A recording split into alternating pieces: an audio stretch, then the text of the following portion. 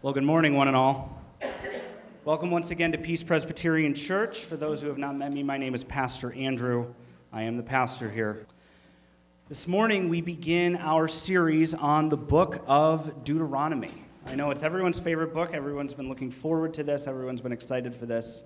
And today, we finally start. This series will carry us through the summer. And we're starting this morning in Deuteronomy chapter 1, and we'll just read verses 5 through 8 this morning. Beyond the Jordan, in the land of Moab, Moses undertook to explain this law, saying, "The Lord our God said to us in Horeb, 'You have stayed long enough at this mountain. Turn and take your journey, and go to the hill country of the Amorites, and to all their neighbors in the Arabah, in the hill country and in the lowland, and in the Negev, and by the sea coast, the land of the Canaanites in Lebanon, as far as the great river, the river Euphrates. Look, I have set the land before you. Go in and take possession of the land that the Lord swore to your fathers, to Abraham, to Isaac, and to Jacob, to give to them and to their offspring after them.'" Will you pray with me one more time? Lord God, I pray that you would bless the preaching of your word this morning. Lord, I pray that if I say anything this morning that you did not will, that you did not want me to say, I pray that you would bring it to nothing, oh God. If there's anything I missed this morning, I pray that you would impress that point on the hearts of these people anyway. Let these not be my words, oh God. Let them be yours as we hear you from your holy scriptures this morning. And guide us and bless us as we study your word. In Christ's name, amen. There's a preacher whose name I'm not going to say because I'm going to preach against him a little bit, if that's okay. If I said his name, you might recognize it. Maybe you wouldn't, but that's not really the point. This pastor said that at some point we have to unhitch ourselves from the Old Testament. Basically, the Old Testament, or so he says, is so full of just weird stuff that's really difficult to get over, stuff that is really hard to understand, that as Christians, we really shouldn't mess with that at all. We shouldn't preach on the Old Testament. We have plenty of New Testament that we can talk through, that we understand and that fits with the gospel message of Jesus Christ. So we just really should focus on the Old Testament, and we should unhitch ourselves from the old. So we should focus on the new, unhitch ourselves from the old. The problem with that is that if you read through the New Testament, if you read through the second half of the Bible, you will find all kinds of quotations, references, looks back to the Old Testament, that older part of the Bible. In fact, and I saw this statistic online a couple weeks ago, there's only 12 chapters in the entire New Testament that don't have any mention or reference or look back to the Old Testament. Only 12 chapters. So it seems to me that if we are going to truly understand the New Testament, if we're really going to grasp it and what it says, we really need to look at and understand the Old Testament and what it says. There are 3 books of the Bible that Jesus and the apostles in the New Testament quoted more than any of the other books. You guys are going to get one of them because we're preaching through it, but do you guys know what the other 2 are? 3 books. Shout them out. Isaiah and Psalms. You guys nailed it. The book of Psalms, not Proverbs. Proverbs is close. It's up there, but it's not one of the big 3. So Psalms as a book for the Christian is a book that we're really familiar with, right? We enjoy preaching through the Psalms. We enjoy reading them. They're very devotional. The book of Isaiah is a lot more difficult to get through, but it's a book that we really respect, right? It's what we're going through on Thursday afternoons. But the book of Deuteronomy is the 3rd most referenced book in the New Testament. So if we're going to be Christians who value all of God's word, if we're going to look at all of the scriptures and say, yes, all of this is authoritative for our lives, all of this is is for our blessing and for our benefit. It's for our instruction. If we're going to be Christians who have a high view of Scripture, even if we're just going to have a high view of the New Testament, we have to spend some time having a high view of the Old Testament. The Old Testament's divided into a few different sections. The Hebrew Bible is divided into 3. There are the writings, which Psalms is kind of the big book there. There's the prophets, which Isaiah kind of represents. And then there's the book called the Torah. Sometimes it's translated law. That's not necessarily the best translation of the word Torah. We're going to get into that in future weeks. But the first 5 books of the Bible are God's instruction to his people. They are the introduction to the whole thing. Genesis, Exodus, Leviticus, Numbers, and Deuteronomy. And it may be that you, as a Christian, and I know I've tried this, have read through the Bible in a year.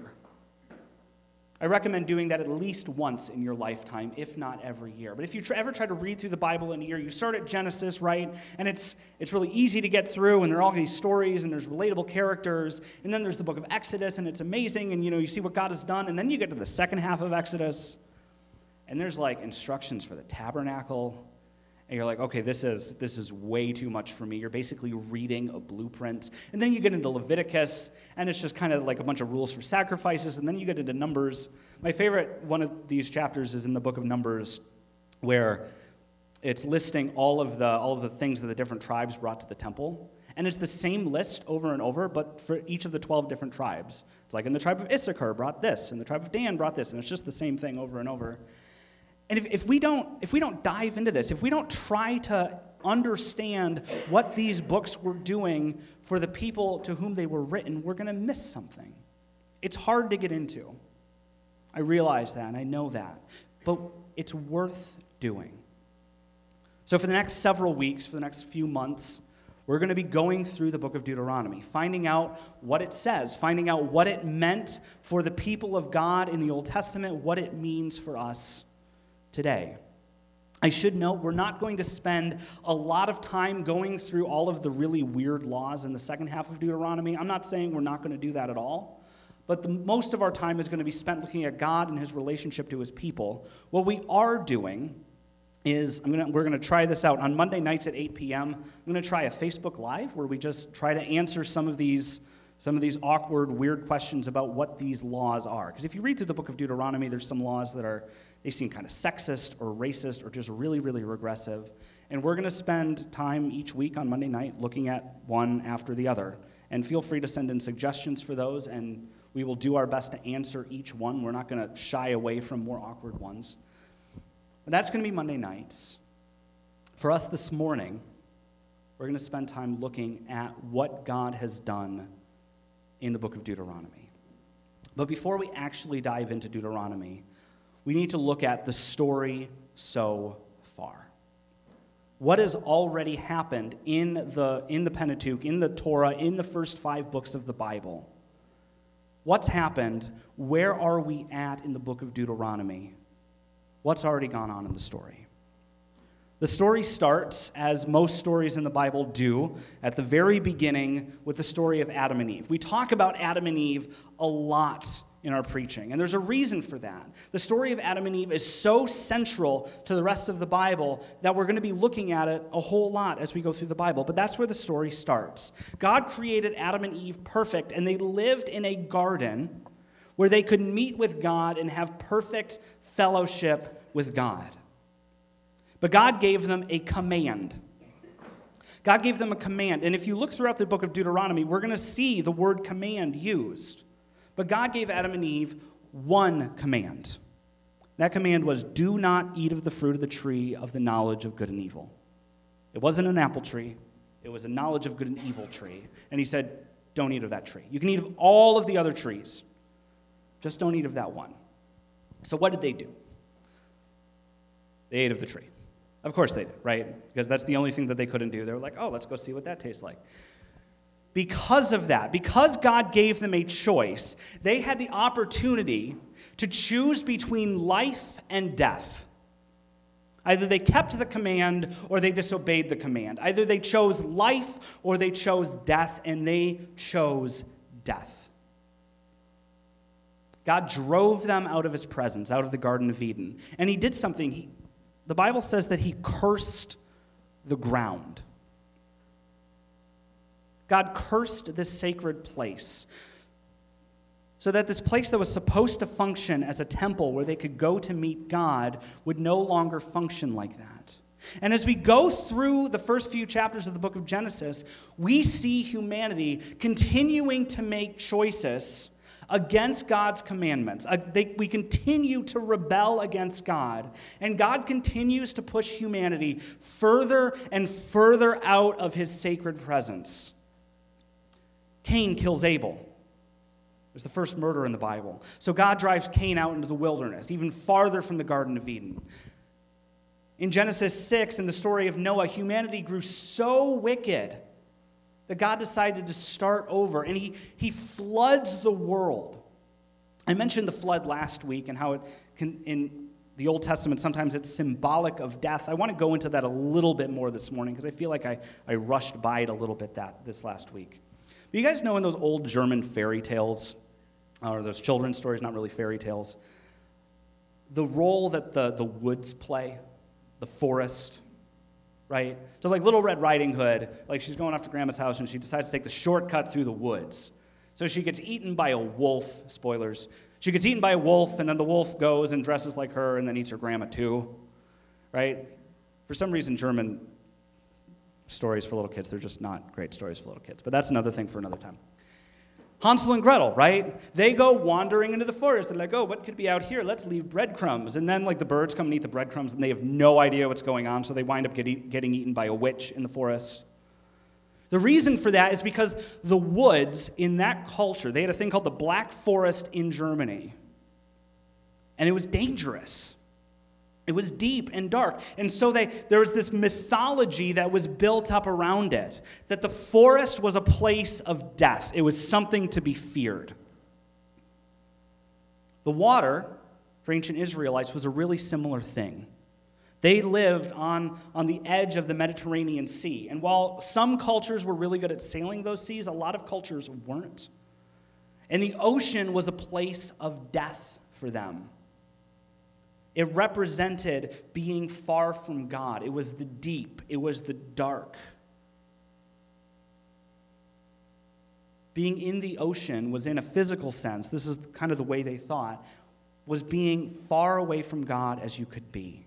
And when God sent the flood on the world, he wasn't just judging them, which he was. He was saying, you guys are being sent as far away as a people from me as possible. You keep sinning, you keep sinning, you keep sinning, so I'm going to take you out of my presence, and you're not going to have fellowship with me. That's the story of the first few chapters of the Bible. It happens again in Genesis 11. They try to build this temple, this tower, the Tower of Babel, up to God. They try to get to God in their own way. So God once again knocks it down and scatters them away from him. That's the story. Humanity makes a choice to sin. They're giving a commandment. They choose death in that commandment.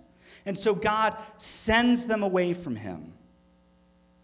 And even though God started over with Noah, the problem is inside of us. The problem needs to be fixed in our hearts. In Genesis 12, something else happens. We talked last week about the 4 different movements of Scripture, kind of the structure of the story. There's creation, there's the fall, and then in Genesis 12 starts redemption. God's work to save his people. That starts in Genesis chapter 12, when God comes to Abraham, and he makes Abraham a promise. Now the Lord said to Abraham, go from your country and your kindred and your father's house to the land that I will show you. And I will make of you a great nation, and I will bless you and make your name great so that you will be a blessing. I will bless those who bless you, and him who dishonors you I will curse, and in you all the families of the earth will be blessed.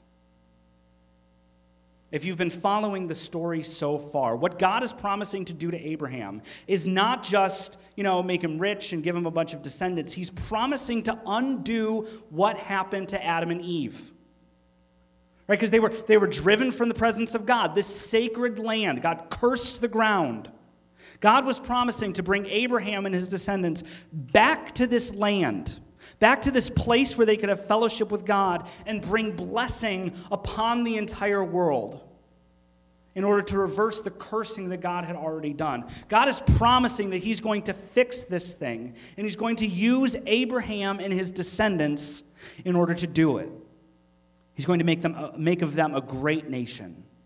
They're going to be incredibly numerous, incredibly, this huge multitude. And because of them and the way they live, God is going to bring a blessing to the nations. In Genesis 17, God comes to Abraham again. When Abram was 99 years old, the Lord appeared to him and said, I am God Almighty. Walk before me and be blameless, that I may make my covenant between me and you and may multiply you greatly.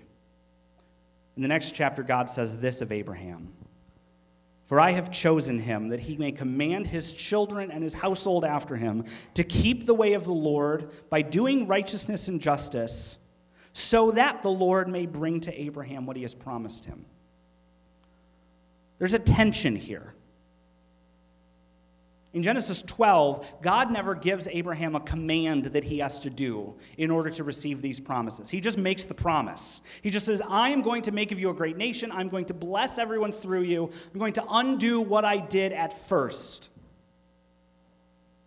But later on, it says, in order that these things may happen, you have to walk before me and be blameless. You have to do righteousness and justice. There's a tension there. And again, we're going to talk more about that tension in the coming weeks and how that plays out.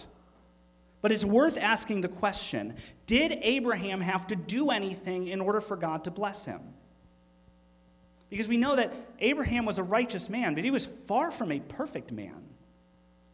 The Bible records all kinds of misdeeds that Abraham did, lies that he told, sins that he committed, ways in which he failed to trust God.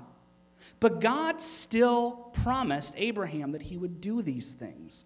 Through Abraham, even though he was sinful, even though he didn't live up to the calling that God had given him, God was faithful to his promises. He said, I'm still, even though you are sinful, I'm going to count your trust in me as righteousness, and I'm going to still accomplish what I promised you. You are still going to have descendants. They are still going to occupy a land similar to the Garden of Eden, where they can come and meet with me in a fellowship. And through that, because of the way that they live, they're going to bless the world. They're going to bring humanity back to the Garden of Eden, back to that place of fellowship with God. God is going to accomplish that through Abraham and his descendants.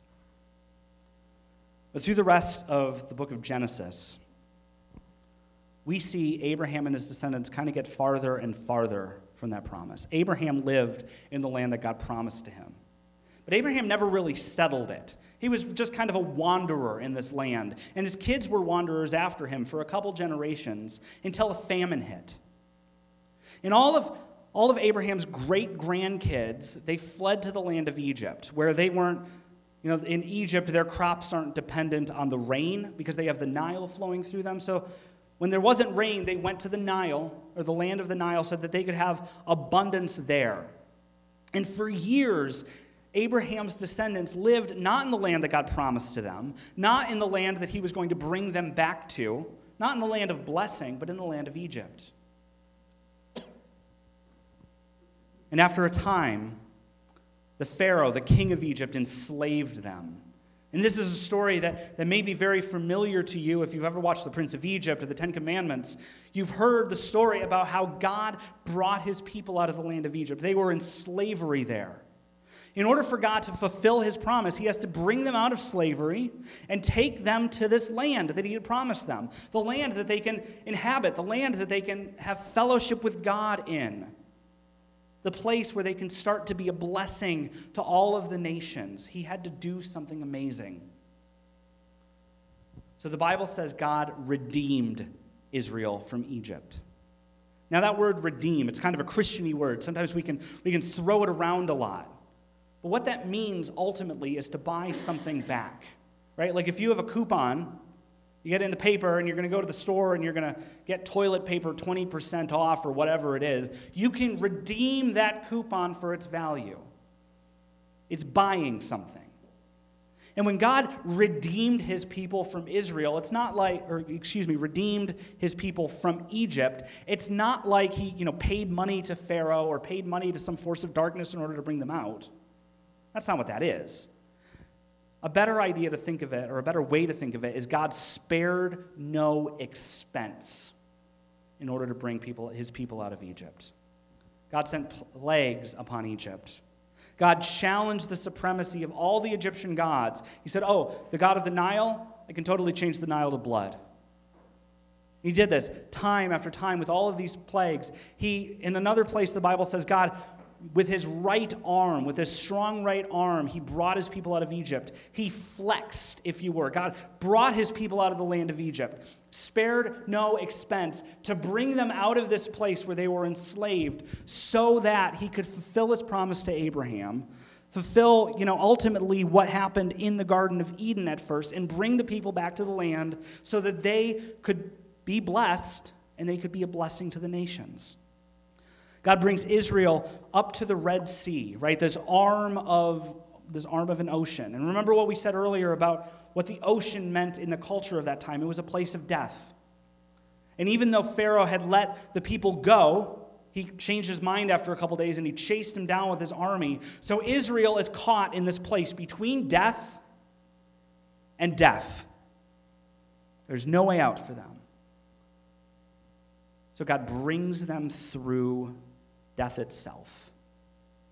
He redeems them. He saves them. He does a mighty work in them. And then he brings the sea crashing down in the armies of Pharaoh. He defeats death with death. And he brings his people through it. And after that, they come to a place called Mount Sinai. It's called Horeb in this text. If when we read the Bible earlier, Horeb is just another word for Mount Sinai. But he brings them to this place. And it's there that God enters into a relationship with this people, a formal relationship called covenant. He introduces himself to them. He says, I am the Lord your God. The word the Lord there is God's name. In the Hebrew, it's Yahweh. But in our English Bibles, it's translated the Lord because some people see that as a holy name. That's something you're never supposed to say. So he says, I am Yahweh your God, who brought you up out of the land of Egypt. And just as God introduced himself to Abraham and said, walk before me and be perfect, he gives them 10 commandments. He says, if you want to please me, if you want to live in righteousness before me, do these 10 things. These are the things that I care about. This is how to have a good relationship with me.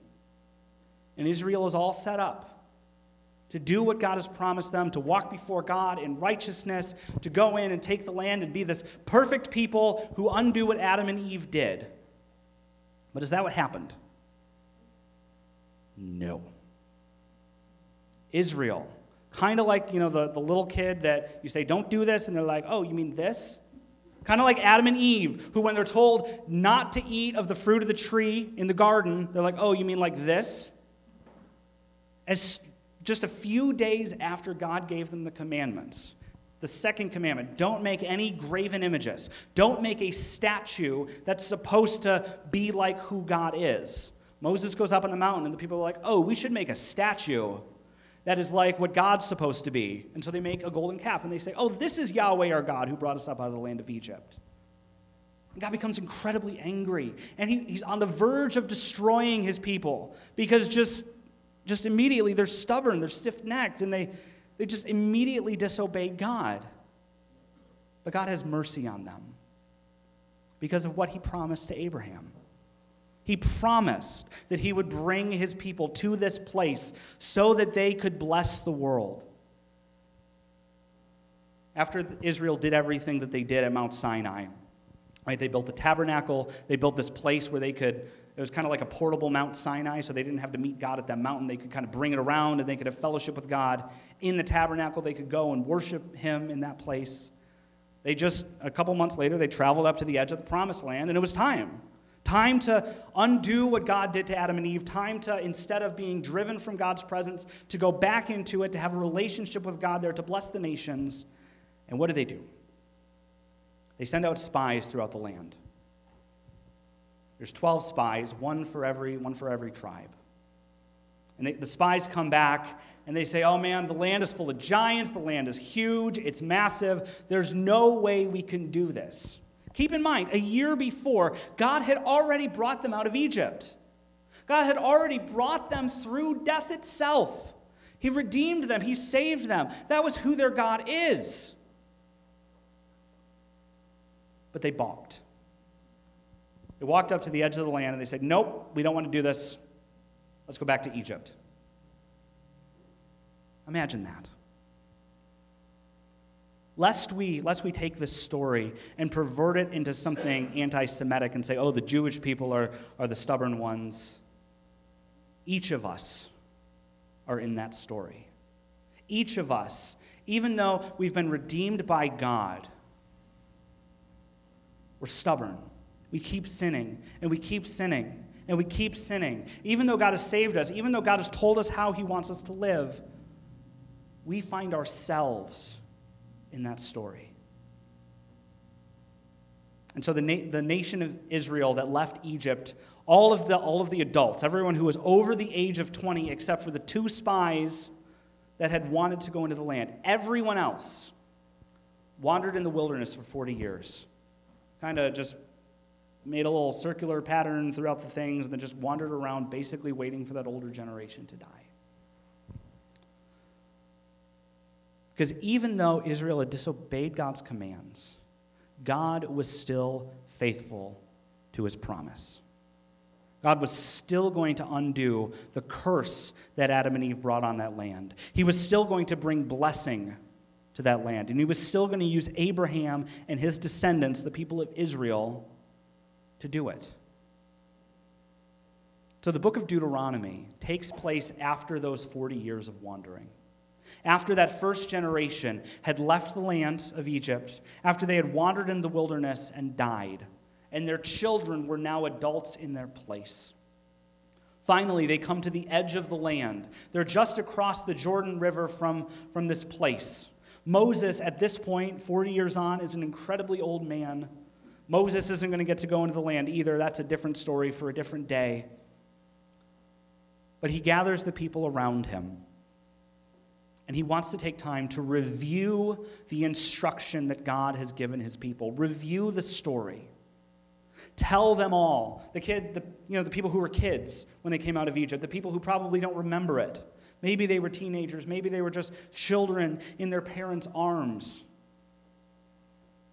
But they just took time to stop and remember what God had done for them. And Moses tells them the story.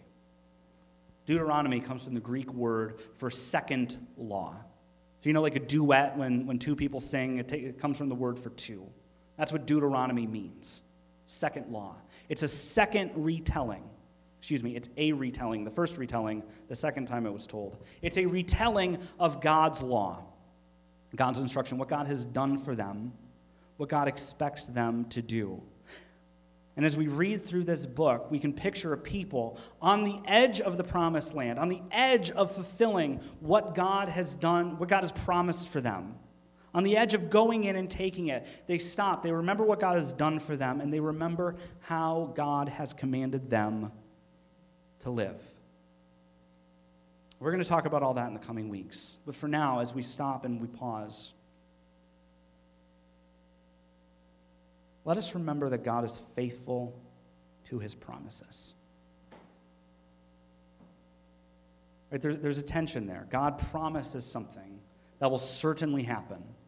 But God, along with that promise, commands his people to live in a certain way. In order to receive the promise that God has given his people, they have to live in a certain way. And even when they don't, God still does it. It's a weird tension there. And that's a comfort for us. We are a people whom, just as ancient Israel was brought out of the place of death, brought through death to a place of fellowship with God, we are a people who were brought out of our own Egypt. We were slaves, not in a literal way, but slaves to sin. We needed to be redeemed from our own Egypt. We needed to be brought out. We needed God to spare no expense, to flex his right arm and bring us out of our sin, bring us out of the place of death.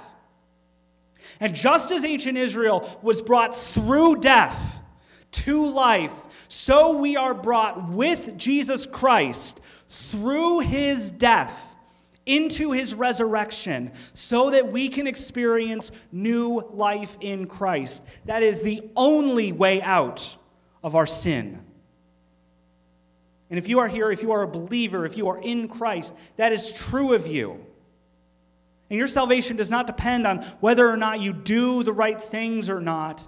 It depends on what Christ has already done for you. But along with that comes a way to live. If we are going to be God's people, then we ought to live in a certain way. And if we're honest, if we look inside of ourselves, look at our hearts, we know that even though we've been saved, even though we've been forgiven, we're still sinful. We look forward to a day in which all of our sin will be removed from us, where we can have perfect fellowship with God. We look forward to the day when God restores his creation, as we talked about last week. But until that day, though we are called to follow God, we do not as we should. The people of God, our God, the same God that Abraham worshipped, or the same God that the people of Israel worshipped, was faithful to his promises despite the failings of his people. Even though Abraham sinned, God never pulled back the promise from him. Even though Israel sinned, God never wiped them out. He still brought them to the promised land. So people of God, take comfort in that. God will still bring you to the promised land, not because of anything that you've done, but because he has already saved you. And yes, there will be a day when we are free from sin, when we can have perfect fellowship with God the Father. When we finally make it to that place, and spoilers, we're still waiting for that promise to Abraham to be fulfilled. Israel never quite fulfilled it. We as the church aren't really quite fulfilling it right now. But there will come a day when we will dwell in that land, and God will bless us through Abraham's descendant, Jesus Christ.